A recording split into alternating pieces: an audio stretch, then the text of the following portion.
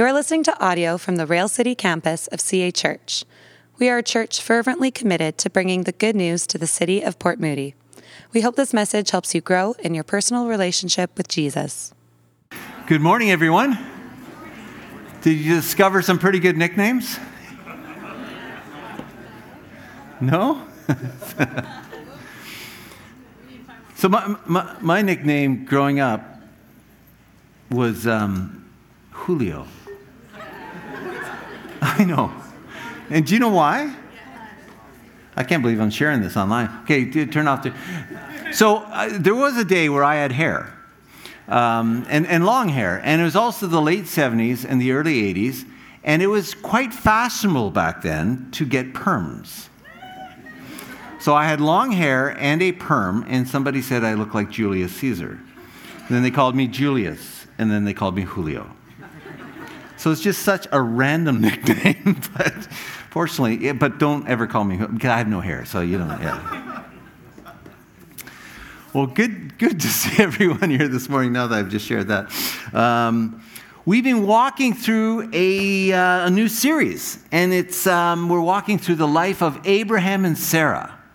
And their story is found in the book of Genesis, the very first book in the Bible. And one of the themes of this series is the theme of faith. And so we've been following Abraham and Sarah, walking in the footsteps of faith. And so what is faith? I love Martin Luther, the great reformer's definition of faith. Faith, to Luther, is not just believing something. It's not just believing things about God, but it's about throwing yourself on God. Throwing yourself on God. And it requires not just believing in God, but trusting Him. And trusting in His goodness and His love for you. And that's the challenge. And last week we looked at how Abraham, even though he's often been called a hero of the faith, was he a hero?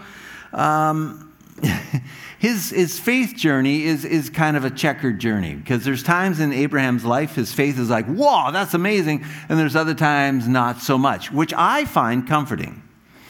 Because again, there's only one hero in the Bible, and that's Jesus. There's no other heroes. And so when I look at Abraham and I see his, 2 steps forward, 1 step back, 1 step forward, 2 steps back, I'm like, hey, a kindred spirit. Because that describes my faith walk. And then last week, if you're here, we looked at Abraham's faith when he faced his first crisis. And we read back in chapter 12 that Abraham encounters a famine in the land. And the question becomes, when this crisis happens, the question becomes, okay, Abraham, what are you going to do? Are you going to throw yourself on God? Or are you going to panic and throw yourself on yourself and figure out a solution on your own, independently of God? Well, it turns out he chooses the latter. And he heads off with his family down to Egypt, and it doesn't turn out very well. Well, in the end, it turns out okay, but it's not looking good for a little while. But for God's grace, this whole decision that Abraham makes to run down to Egypt, where he thinks there's food and where things are better, this whole thing would have been a fiasco. Because before you know it, he's lying. He tells Pharaoh that his wife is his sister, and then she ends up in Pharaoh's harem. And this promise, this great promise that God has given to Abraham, right? The twofold promise: I'll make you into a great nation, and that through your offspring, all the nations of the world will be blessed. The big promise that runs through the whole Bible, this promise, in the very same chapter that it was given, is in jeopardy. But we come across God's grace again and again. And God rescues and pulls Abraham out of this mess. And he's back in the where he should be. He's back in the land where he should be. And we see Abraham, he builds an altar. Comes back to the place where he began, and he says, all right, God, can I have a do-over? Can I start again? And God says, yes. And so you think, oh, wow, the worst is behind us, right? Boy, that was a close shave. At least there's going to be no more crisis. Well, no, right after that, he encounters another crisis. And the question now becomes, okay, has Abraham learned anything from this experience, or is he going to fall into the same mess? So let's see what happens. If you have your Bible, turn to Genesis chapter 13. And we're going to begin in verse 5. Genesis chapter 13, beginning in verse 5. In honor of God's word, let's stand together as we read this. So this is when Abraham and Sarah, they just came back, and their whole household, they just came back. They escaped from Egypt. The promise seems to be intact. Abraham, he worships. And then we read in verse 5. And Lot, who went with Abraham, and when you see Abram later becomes Abraham, Sarai becomes Sarah. Okay? And Lot, who went with Abram, also had flocks and herds and tents, so that the land could not support both of them dwelling together, for their possessions were so great that they could not dwell together. And there was strife between the herdsmen of Abram's livestock and the herdsmen of Lot's livestock. And at that time the Canaanites and the Perizzites were dwelling in the land. Then Abram said to Lot, "Hey, let there be no strife between you and me, and between your herdsmen and my herdsmen, for we are kinsmen. Is not the whole land before you? Separate yourself from me. If you take the left hand, I will go to the right. If you take the right hand, then I will go to the left." And Lot lifted up his eyes and saw that the Jordan Valley was well watered everywhere, like the garden of the Lord, like the land of Egypt, in the direction of Zoar. This was before the Lord destroyed Sodom and Gomorrah. So Lot chose for himself all the Jordan Valley, and Lot journeyed east. And thus they separated from each other. Abram settled in the land of Canaan, while Lot settled in the cities of the valley and moved his tent as far as Sodom. Now the men of Sodom were wicked, great sinners against the Lord. The Lord said to Abram after Lot had separated from him, "Lift up your eyes and look from the place where you are, northward and southward and eastward and westward. For all the land that you see, I will give to you and your offspring forever. I will make your offspring as the dust of the earth, so that if one could count the dust of the earth, your offspring also could be counted. Arise, walk through the length and the breadth of the land, for I will give it to you." So Abram moved his tent and came and settled by the oak of Mamre, which are at Hebron, and there he built an altar to the Lord. Lord, this is your word. You're the same God who spoke to Abraham, who can speak to us today in Port Moody. You're the same yesterday, today, and forever. And so we pray that you would speak to us through your word. Give us eyes to see and ears to hear and a heart to respond to what you say to us this morning. In Jesus' name, amen. You may be seated. So, just when you think things are going to get better, Abraham encounters another crisis, a second crisis. Which just as an aside, it reminds us that the Christian life is not necessarily a smooth life, right? Just we need to realize that. When people say, "Hey, become a Christian and everything will go smoothly." No, it won't. So what's this crisis all about? Well, it's a crisis which you could say is a crisis of Abraham's own making. The crisis that we see in this passage is a result of a decision Abraham made right at the beginning of his faith journey. And we touched on it last week. And I pointed out we need to watch for this. Way back in Genesis 12, right at the beginning, God calls Abraham and his wife Sarah to do what? To leave, right? To leave the land of Ur and go to the land that I will show you. To leave the land of Ur. And anything else? Leave your relatives. Yeah, leave your kindred behind. Leave everything behind. You and Sarah embark to the land that I will show you. And that's what they did. Sort of. Because they left. Who did Abraham bring along? Lot. Now, I'm not an expert, but as his nephew, I would think that would qualify as kindred. that ought to have been left behind. So Abraham brings his little nephew along. Why? We're not sure, but we do know this, that Lot will cause a lot of problems, right, in the chapters to come. Now, I was thinking about this. We can't just jump from this because we have to ask ourselves the questions too. Like in our own walk with Jesus, in our own faith journey, to what degree are we listening and following Jesus for the most part?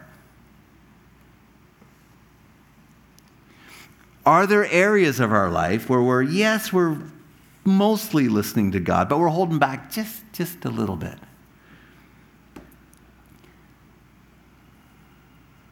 Are there any areas of your life where you're holding back just a little bit?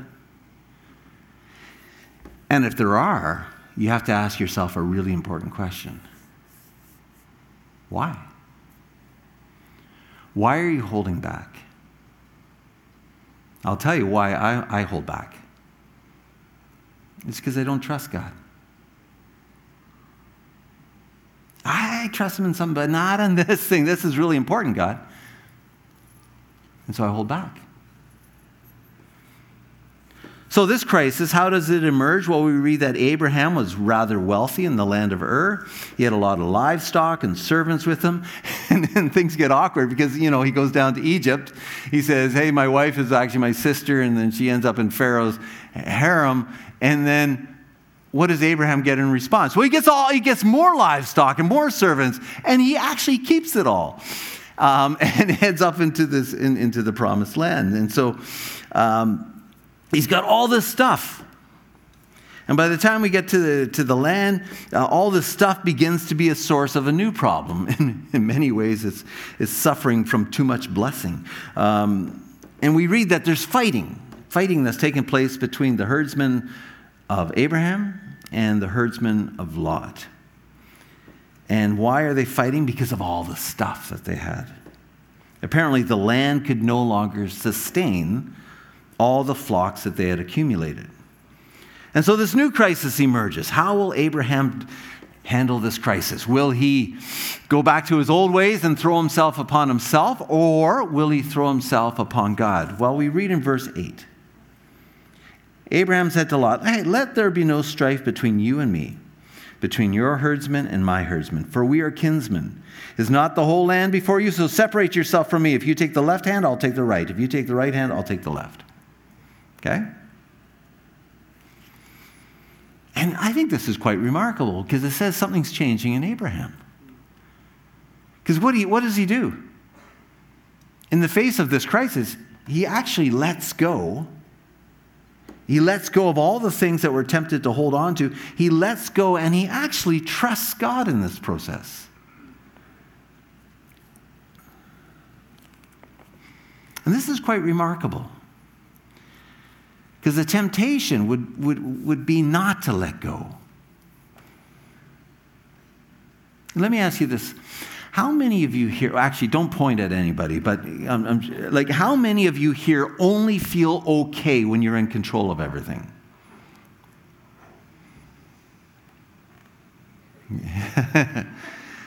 I mean, I get this. I mean, I used to have a colleague a long time ago, and she only felt okay if she was in control. If something went wrong in the office, she came undone. If everything was in control, everybody was doing exactly what they're supposed to be doing, she felt okay about herself and life. The moment something went awry, she came undone. Anybody else like that? When everybody's doing what you think they ought to be doing, you're okay. But when something goes wrong, you feel out of sorts. It's really hard to let go of control. I think much of our life is spent like this. But what we see Abraham doing is something quite remarkable. Instead of doing this, which is what he did earlier on when the famine hit the land, it's like, I got to get down to Egypt where there's food. Here he's like, hey, Let's not have any fighting. If you want to take the left side, I'll take the right. You take the right side, I'll take the left.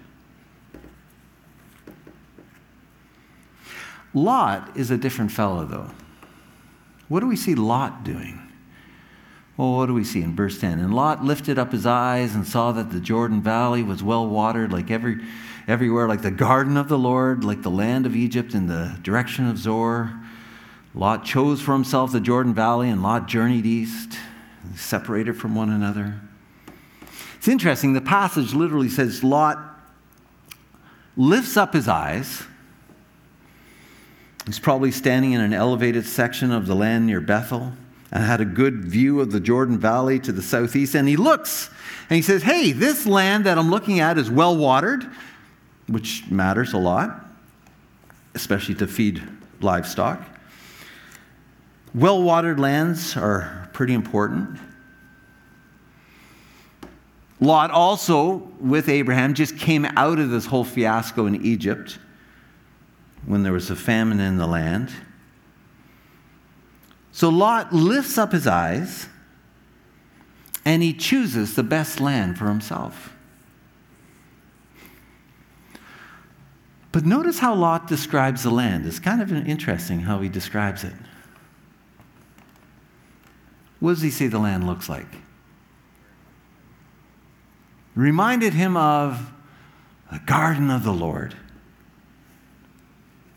This is interesting. It's an interesting description. And for Lot, it's like the garden of the Lord. Could there be a more ideal vision than the garden of the Lord? But he forgot that, wasn't it in the garden of the Lord where sin first entered into the world?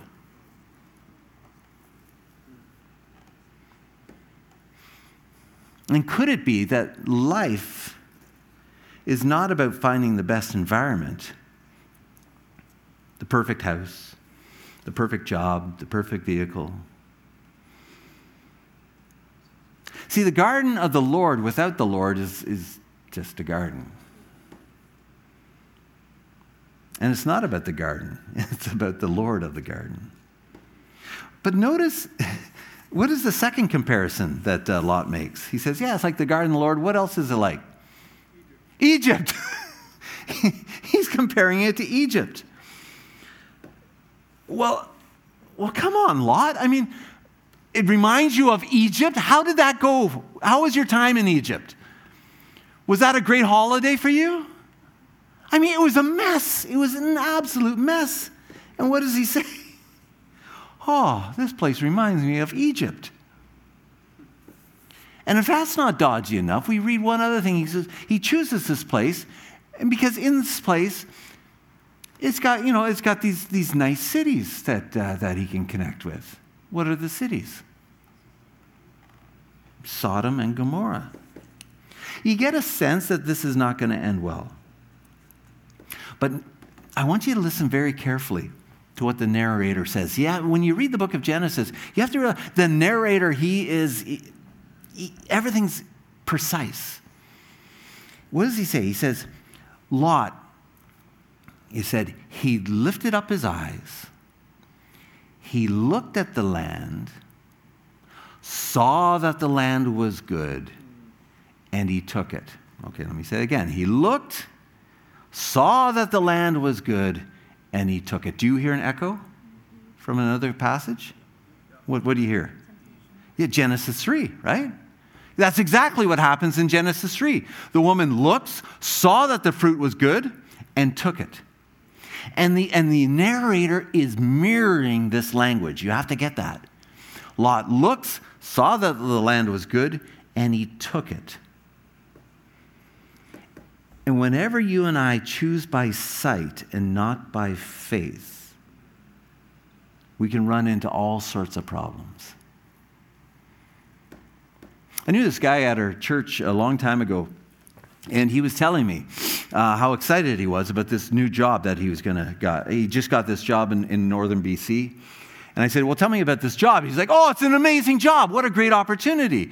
I'm going to be making, 6 figures, and they got a company car, and this is going to be awesome. And my whole family, we're going to move up to this small place in northern BC. I said, well, that's fantastic. I said, what kind of churches are there up there? Well, I hadn't even thought about that. I said, well, are there any faith communities where you're going? He's like, I don't know. He goes, but you got to know how much money I can be made. I said, well, yeah, no, that does sound like a good job. But any community? Any place for your kids to grow up in the faith? Never even thought about that. It looks good. It's a company car. It's good money. See, Lot, he chooses by sight and not by faith. And this is going to happen quite often in the book of Genesis. But let's look at Abraham here. One of the indications that Abraham is finally starting to learn what a life of faith looks like is his willingness to let go in this. And I think we can learn from Abraham. So what does he let go of? Well, one of the things Abraham lets go of, he lets go of his need to control things. He lets go of his need to control outcomes. You think about it, who had the right to the land? Abraham. Did God call Lot? No. Abraham had right to the land. Who received the promise? Abraham. Who had the right to the first choice? It was Abraham. Who didn't God call? Lot, right? And Abraham, incredibly, voluntarily lets go of his right. He disadvantages himself to the advantage of another, which is an extraordinary act of faith, because it was a relinquishment of control. And so here we find an Abraham who's starting to learn that he doesn't need to be in control of every situation. He does not need to control outcomes. Oh, man. This is hard to do, isn't it? This runs against our instinct. But I know, I'll speak personally, whenever I'm in a situation and I demand my rights, I never feel good afterwards. I never do. Like whenever, and even if it's justifiable, it's like, no, this is, and I push myself up and I say, this is actually what's coming to me legitimately. I should have this. Whenever I do that, I never feel good. And I realize, that, yeah, I do want control. And yet when I push myself forward, and Jesus talks about this, you don't be pushing yourself to the front of the table. And Abraham, in many ways, is foreshadowing Jesus' teaching here about denying yourself and taking up your cross and following him. So let me ask you the awkward question. Where are you at in life right now? Are you straining and striving to exercise, to control outcomes? Or are you throwing yourself on God? Abraham lets go of his need to control outcomes. The other thing he lets go of is his stuff. He chooses peace between himself and his nephew over the well-watered land of Zoar, of the Jordan Valley. He chooses relationship over real estate. He says, let's have no strife between you and me, for we're kinsmen. And this is you have to get this, because chances are most of the stuff that's at issue here belongs to Abraham. Is a result of Abraham. And I think the danger of the Christian life, one of the dangers is our stuff. Our stuff gets in the way.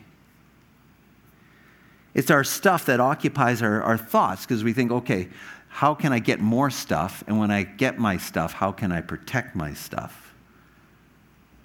And our stuff, that house, that home, that perfect, that whatever it happens to be, It occupies our minds. We spend hours online shopping. What would this be like?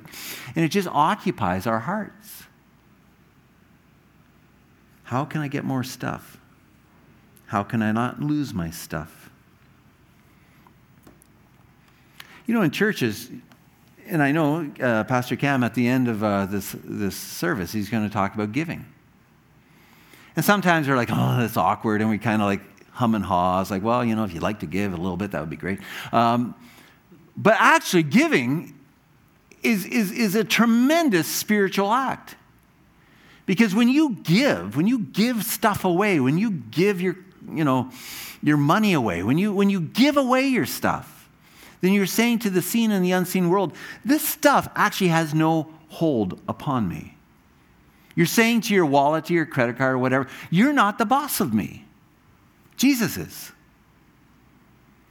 And so, especially in our materialist West, to give away stuff, to give away is a tremendous spiritual act.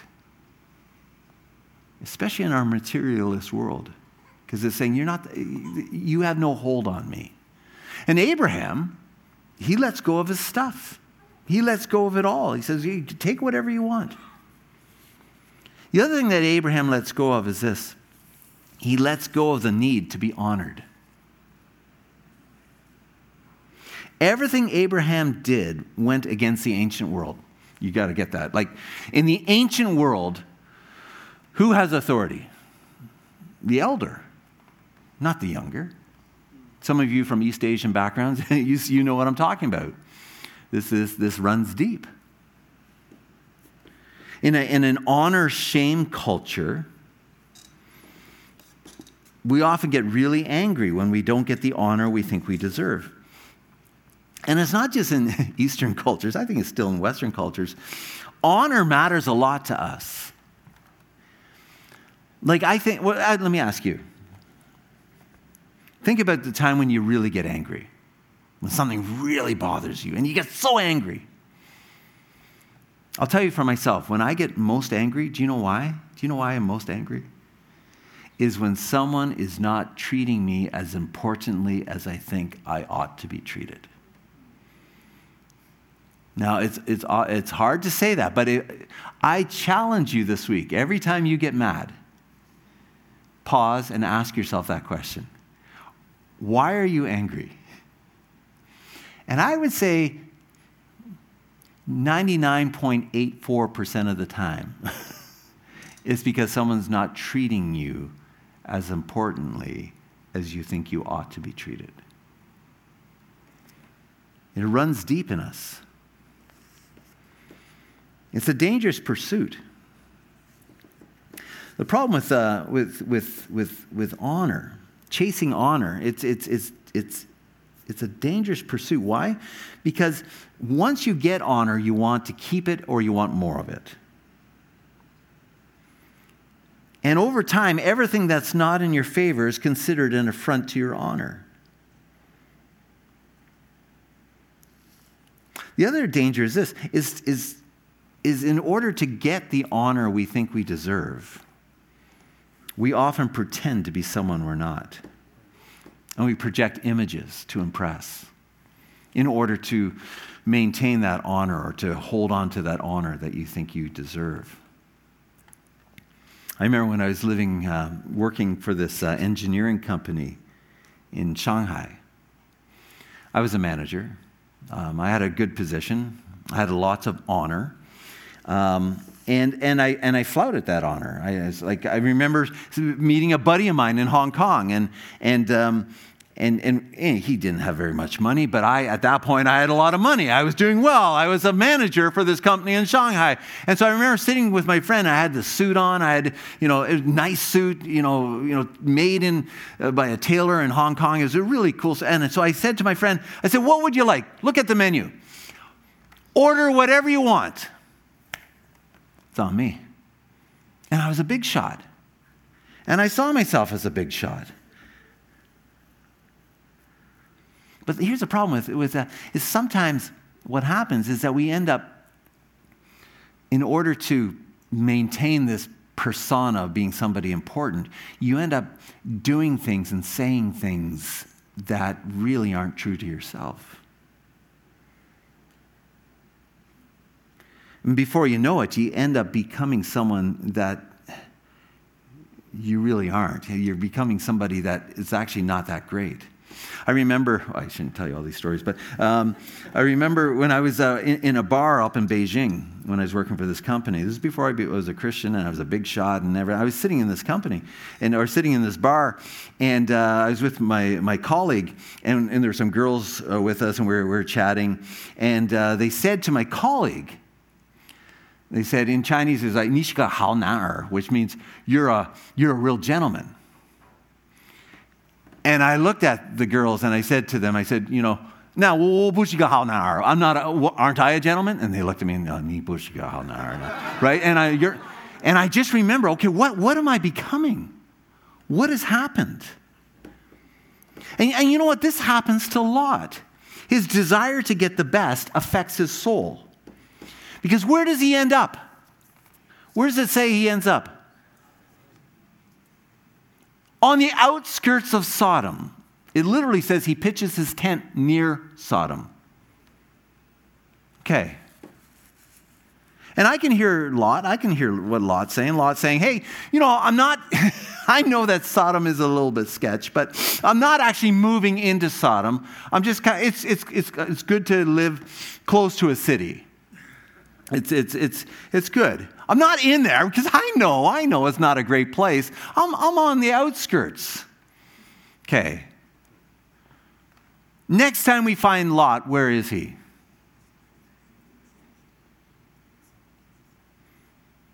He's moved in, bought a condo.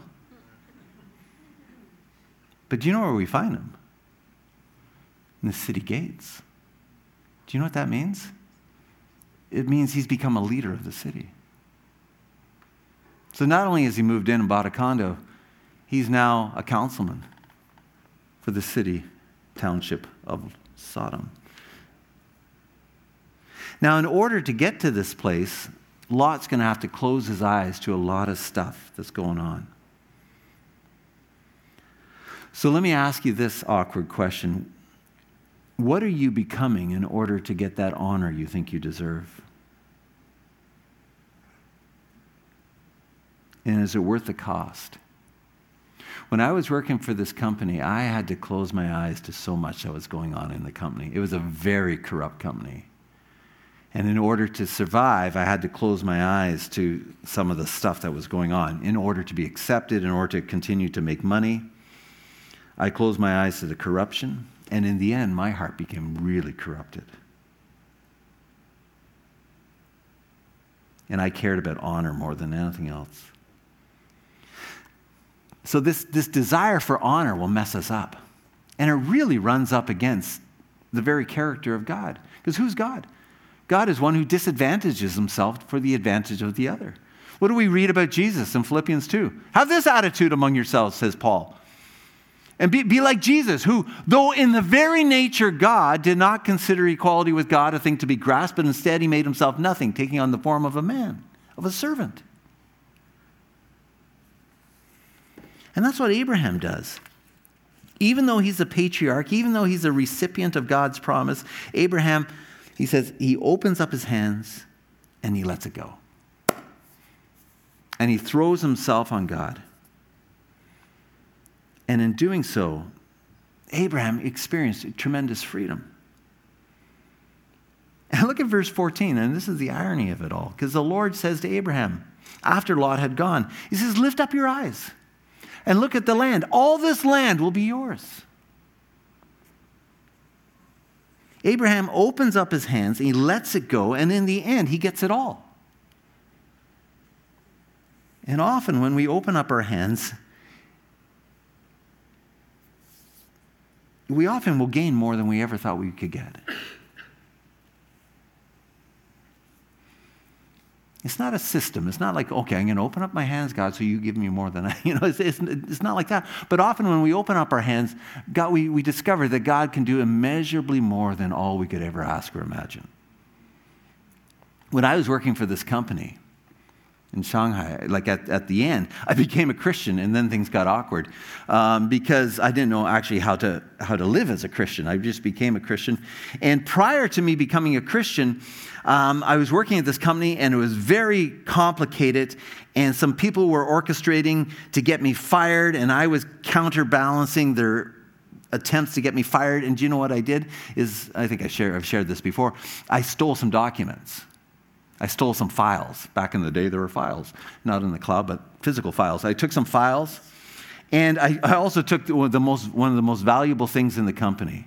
Do you know what it was? A cellular phone. It was when cell phones first came out, and it was like this big. And it was worth like 30,000 yuan, right? And so I held on to that as a bargaining chip so that, they would, if they fired me, they would have to pay me some money. And so I had all this strategy. But when I became a Christian, I'm like, I don't think I can live this way anymore. And so I took the files, gave them back. Took the phone, gave it back. And they're like, what's your angle? What's he up to? But I let go. I think, okay, God, I'm going to throw myself on you. And I was a Canadian working for a Hong Kong company in Shanghai. I had no rights. They could have just got rid of me and not given. But because I threw myself on God, and in the end, I received more than I would ever have thought possible. And again, it's not a system, but it was. I think it was God teaching me that you cannot outgive God. You really can't outgive him. And why was Abraham able to let go? And how can we let go of the stuff that's doing a number on us? We read it in the text. Abraham was able to let go because he lifted up his eyes. He lifted up his eyes. Lot lifts up his eyes and sees what he wants, and he takes it. Abraham lifts up his eyes to God, to his goodness, to his sovereignty, and to his provision. And it's interesting, this passage begins and ends with worship. In the end, what a contrast, because we read that Abraham pitched his tent near an altar of the Lord. So he lifts up his eyes every day, and what does he say? Lord, you are the Lord. God, you are God. Lot lifts up his eyes every morning. What does he see? The city of Sodom. So let me ask you, where are your eyes focused these days? Abraham, he sees the unseen. It's what Colossians 3:2 tells us. Set your mind on things that are above, not on the things that are on the earth. As one guy puts it, the clarity of the vision shapes the quality of the journey. And where we put our attention really does affect our lives. You were talking about Pastor Mark this morning, Cam. Pastor Mark, he's a farmer. He was our former senior pastor, and he was a farmer from Saskatchewan. He talked about driving a tractor. And believe it or not, I used to work on a farm. I used to drive a tractor. And one of the things when you're driving a tractor is that you have to keep your eyes on where you want to go. If you're driving along a ditch and you look at the ditch, what's going to happen? You're going to veer into the ditch. And so you got to keep your eyes focused. And where you focus your eyes is going to make all the difference. So where are you focusing your eyes? Where do your eyes turn for most of the day?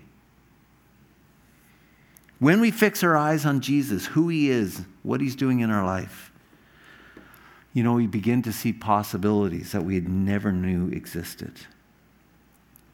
And that's where in Ephesians, where Paul says, and that Jesus is able to do immeasurably more than all we could ask or imagine.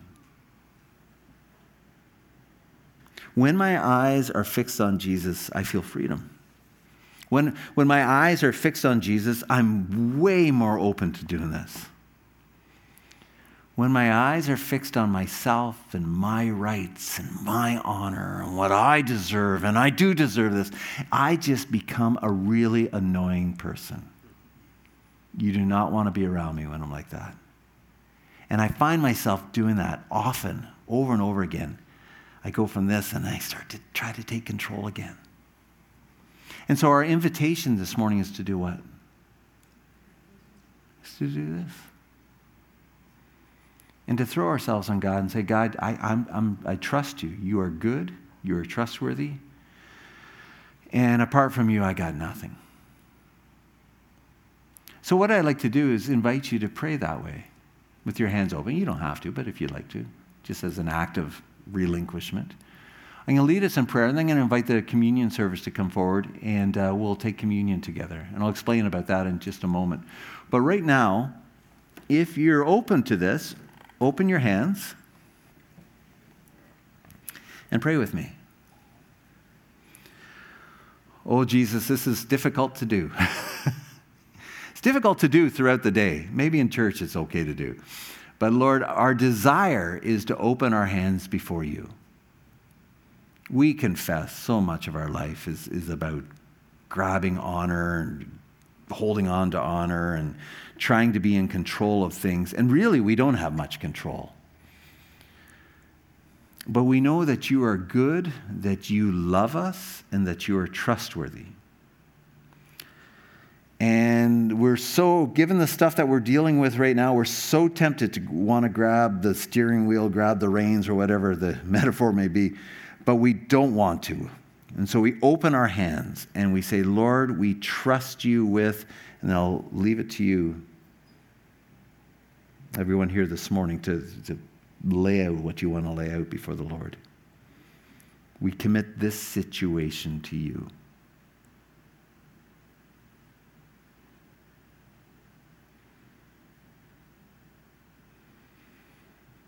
And we pray that you would grant us open hands. For you are good and you can be trusted. And so we throw ourselves upon you and ask for your mercy. In Jesus' name, amen. Thanks for listening to this message. If you've been listening to our sermons, but you're not a part of a church community, we would love to have you join us. You can go to cachurch.ca/RailCity to find out more information about getting involved in the life and mission of the Rail City campus of CA Church.